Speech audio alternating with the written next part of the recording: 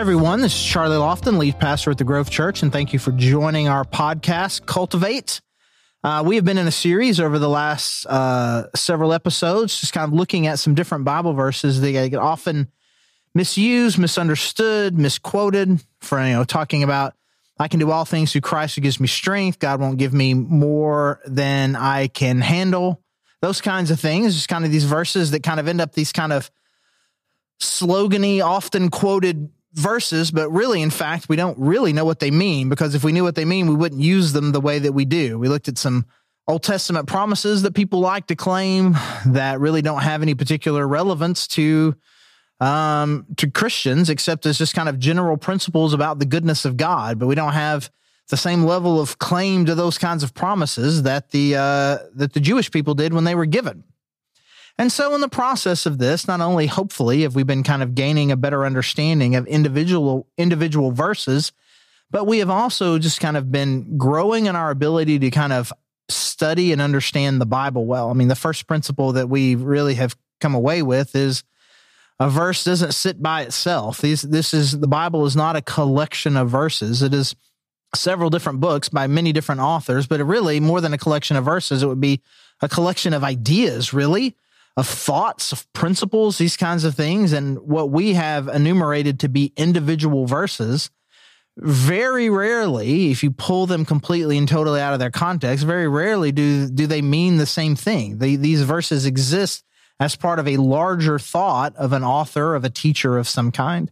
And so it's very important to learn that principle, to make sure that to understand really an individual verse, we need to understand kind of where it lives, the passage, the idea, the book, who it's talking to, all of these kinds of things. Even this last passage where we were looking in Galatians and we're talking about what it means to fall from grace, we learned the principle of just kind of making sure that very clear on-topic passages inform what we understand, that less clear metaphorical passages that aren't on that particular topic, what they say. And so I think it's important as we are, understanding these individual verses, that we are growing in our ability to understand the Bible big picture. And so today we're going to be looking at a passage in Psalms, and in the process of doing that we're not only going to be able to understand this verse and this principle better, but I think it will hopefully also give us some better ability to read and understand Psalms, Proverbs, really all of the verses, all of the books, and the passages within other books that are poetry. Because to be able to really interpret and understand the more poetic sections of the Scripture is a really important principle. And so, in this verse is found in Psalm 37, and specifically verse 4. And this is a great verse to put on an inspirational poster, to cross stitch, to put in some sort of calligraphy cursive and hang it in your bathroom. Psalm 37, verse 4. Take delight in the Lord, and he will give you the desires of your heart. So you take this verse, it's kind of set out there. It's like, man, if you will just love God well, he will give you what you want. And so there seems to be kind of a conditional promise here. If you will take delight in the Lord, he will give you the desires of your heart. It's not really constructed as an if-then proposition, but it's certainly the language of it seems to be some level of what David is getting at here. Take delight in the Lord, and he will give you the desires of your heart. More than it kind of has that kind of promise feel to it. And this is the conditional part. You take delight in the Lord, and he will give you the desires of your heart. So let's just kind of, just as we always do, let's just kind of take a little step back and make sure we get a little of the context, make sure we understand what David's talking about here. Verse 1, Psalm 37. Do not fret because of those who are evil, or be envious of those who do wrong. For like the grass, they will soon wither. Like green plants, they will soon die away. All right, so we've got a good context here. It's actually a fairly normal theming or context idea that you'll find in Psalms, especially of David. Why does it seem to be that bad people have good things? Bad people have good things. I don't have good things. Bad people are prospering. Evil people are prospering, and I'm not. And so he's starting off here, verse 1. Don't fret of that. People who are evil, don't be envious of them and their lives that they have. Don't do that. Because who they are, what they like grass will wither, and green pants, they will die away. Their success, their prospering is only for a short period of time. Verse 3, trust in the Lord and do good. Dwell in the land and enjoy safe pasture. Okay, so verse 3 is like he's kind of moving. Stop focusing on what they're doing. You focus on what you're doing. You need to trust the Lord and do right.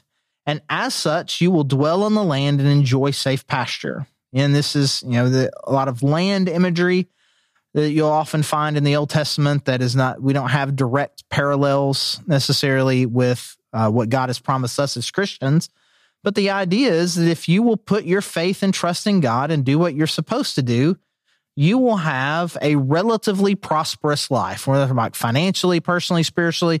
You move it to kind of the New Testament context and you move away almost exclusively from anything being in a physical context. But the principle here of verse 3, I think on some level we can all agree on. You want to have a good life, trust God, and do the right things. I mean, that's just a general, it's more than a biblical principle. It's a good principle of life. Even though doing bad has some short-term prosperity gains to it, in the long term, in both this life and the next, life is found by trusting God and doing good. Verse 4, take delight in the Lord, and he will give you the desires of your heart. And so now we get more to kind of this, what seems to be this promise of, if you will put your delight, give God your focus, he is going to give you what you want. Now, I think it is very important here that we understand. I mean, I'm not going to disagree with the phrasing of this. The phrasing of this, I think, is very clear. Take delight in the Lord. He will give you the desires of your heart. If your delight is found in God only, then he will give you the things that you desire. Now, the way that I said that, hopefully maybe you just kind of think about it again. Maybe you're already getting there. If my delight is found in God, he will give me the things that I am desiring. Maybe we'll use the same word both times. Let your desire in your heart be the Lord, and he will give you the desire of your heart. Really, this verse and a lot of verses like it that talk about, and they seem to have this kind of if-then kind of construction with prayers, God answering prayers, God giving things to people. If you will do this, God will do this. If you ask anything according to God's will, he will give it to you. If you ask for anything in faith, it will be done for you. If you desire God, he will give you the desires of your heart. I think that it is very important here for us to understand what I believe, the more you think about it, becomes a very clear and obvious mechanism by which this happens. So let's just put out a hypothetical here. I want to be a billionaire. I want to have all of the money and power that comes with that. Like, I want to be powerful. I want to have a lot of money. I want to have influence. I want to be comfortable. I want to have a lot of wealth. I want to be able to live a life of leisure.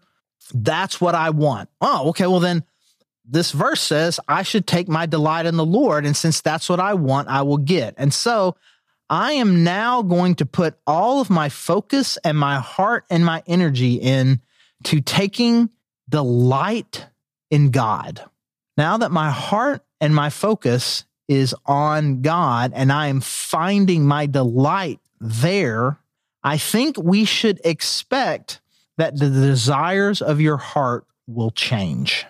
When we are desiring things that are very self-focused, that have a very selfish, or certainly in the case of billionaire wishing, when we have a very greed-based focus, I think it could be very easily said, you have that sort of focus, you are not taking delight in the Lord. Then the inverse of that becomes true as well. When you are finding your delight in the Lord, the selfish, greedy desires will go away. And so it's not, if I want $1 billion, I need to take delight in the Lord. It's take your delight in the Lord, and the fact that you don't have $1 billion won't matter to you anymore. And I think this makes a lot of sense in context, because the context here is about David trying to get them to shift their focus. Right now, you are focused on the things that evil people have that you do not have. They have something you wish you had, and they're bad, and it's not right that they have it, and you think you should have it. And he says, you need to stop thinking about that altogether, because that sort of life is a temporary life. Instead of focusing on things that are temporary, focus on the capital T thing, or capital O1, capital G God. Focus on he who is in fact not fleeting, that does not wither, but is eternal. Move your focus from a temporal focus to an eternal focus. So I switched to an eternal focus, and now I'm trusting in the Lord. And I'm also doing good. I am trusting in him, and because I trust in him, I'm doing what he's wanting me to do. I'm living life according to his values and according to his principles. And now I move beyond trust into delight. And now I'm delighting. I am finding my life in God. And when I do that, the things that I desire, I receive.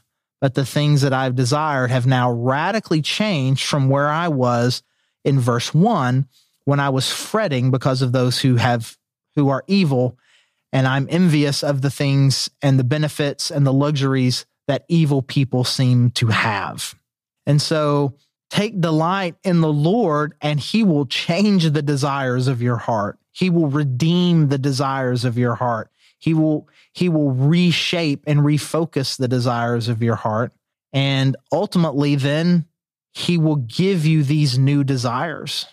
And so anytime you see one of these kind of if-then constructions that have to do with prayer or God-giving, it's important for you to make sure that you fully understand the if. Because if this if is completely true, what will be true about the things that I ask for? If you ask for anything according to my will, it will be given to you. If you have faith and believe that I will do it, he will do it. Well, if I'm asking something that God wants, then he'll do it. That's different than me asking for something that I want. And if I'm asking for something that I want, that is outside of God's values, I would not have the faith of a mustard seed that would happen. I can't ask for in faith, capital F, trusting faith for something that is selfish, that is outside of what God's values are. I can't ask for that in faith. I can ask for that in a stupid, naive, blind trust, but I can't ask for it in faith because I'm not putting my faith in him. I'm not trusting in God. I'm not trusting him. If I trusted him, then I would be asking for different things. Another way that Jesus says it, if you remain in me and my words remain in you, ask whatever you wish and it will be done for you. Again, the if on that is really strong. If I am in him and his words are in me, ask whatever I wish. What you wish will be very different depending on if you are in fact remaining and connected to Jesus and his words are in you. There's nothing about what Jesus said, nothing about being connected to Jesus that would make anyone think that we had the freedom to ask for wealth, comfort, or power. We just wouldn't ask for those things because those things are not aligned with the values that Jesus has. And so I think too often we don't spend enough time dwelling on the if of some of these if-then constructions. I mean, the then here in Psalm 37:4 is great. He will give you the desires of your heart. But first, take delight in the Lord.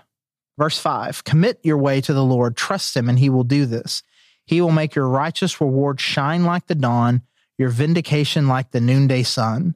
Be still before the Lord and wait patiently for him. Do not fret when people succeed in their ways, when they carry out their wicked schemes.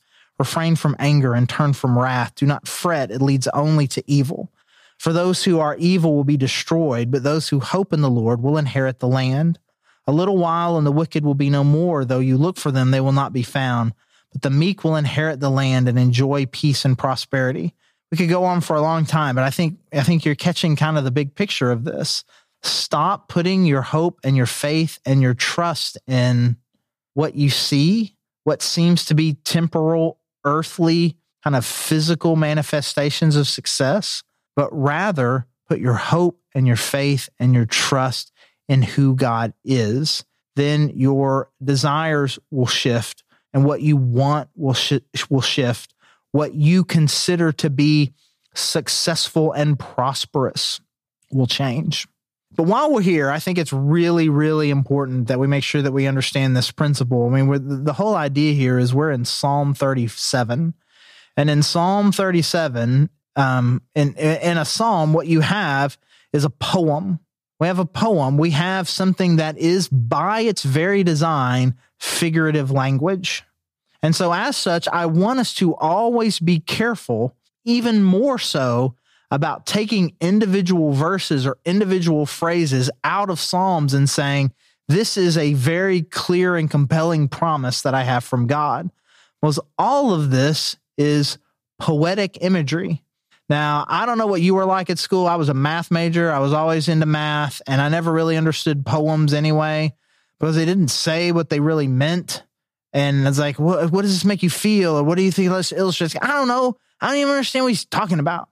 And it wasn't until much later till I got over just my general anxiety and frustration and, I don't know, secret loathing of English teachers. I don't know. It's like that I really began to really appreciate the power of kind of really good writing, a really powerful poem, a really powerful figure of speech. And what we have in Psalms are just kind of emotions expressed and ideas expressed in powerful, emotional, significant words. And so what we have in the Psalm is, again, it's figurative language. And so you're never going to read anything that in a Psalm or Proverbs or Ecclesiastes or the early parts of Genesis, anything. You're never going to read anything that is in and of itself untrue. But we just need to stop a little bit and just do a little bit more thinking when we're reading a poem. You know, a very popular one, the Lord is my shepherd, I shall not want. Okay, well, what does it mean that the Lord is my shepherd? He's not saying that the Lord is literally a shepherd. He's not literally a shepherd, and you're not literally a sheep. So to take that literally means to understand the image. That is a metaphor. The Lord is a shepherd. Not literally a shepherd, but in a speech like a metaphor, there are some characteristics in which God is like a shepherd. And so there are some in which we are like a sheep. I shall not want. Well, this is going to say that there's never going to be a time in your life under any circumstances where there's never going to be a time where you want something. You're never going to find yourself without something. I mean, Paul describes himself. There were many times where he did not have the things that he needed. God ultimately brought them back, but there were times in his life where he was in want. But there is a principle here in Psalm 23:1. There's a sense in which that just like God is a shepherd and the sheep don't want for anything because the shepherd takes care of them, in that same way, in our relationship and our experience with God, we are not going to experience want in the same way that sheep won't. Well, a sheep may be hungry and it may take them a second to get to the food. Doesn't mean that they're never hungry. They're never thirsty. It's just that because of their deep trust in the shepherd, they know that they will ultimately get everything that they need. And so you just need to do a little bit of work.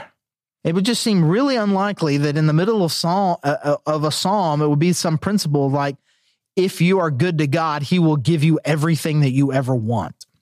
I mean, that just not only that, just that, is out of focus with pretty much everything else that the Bible says.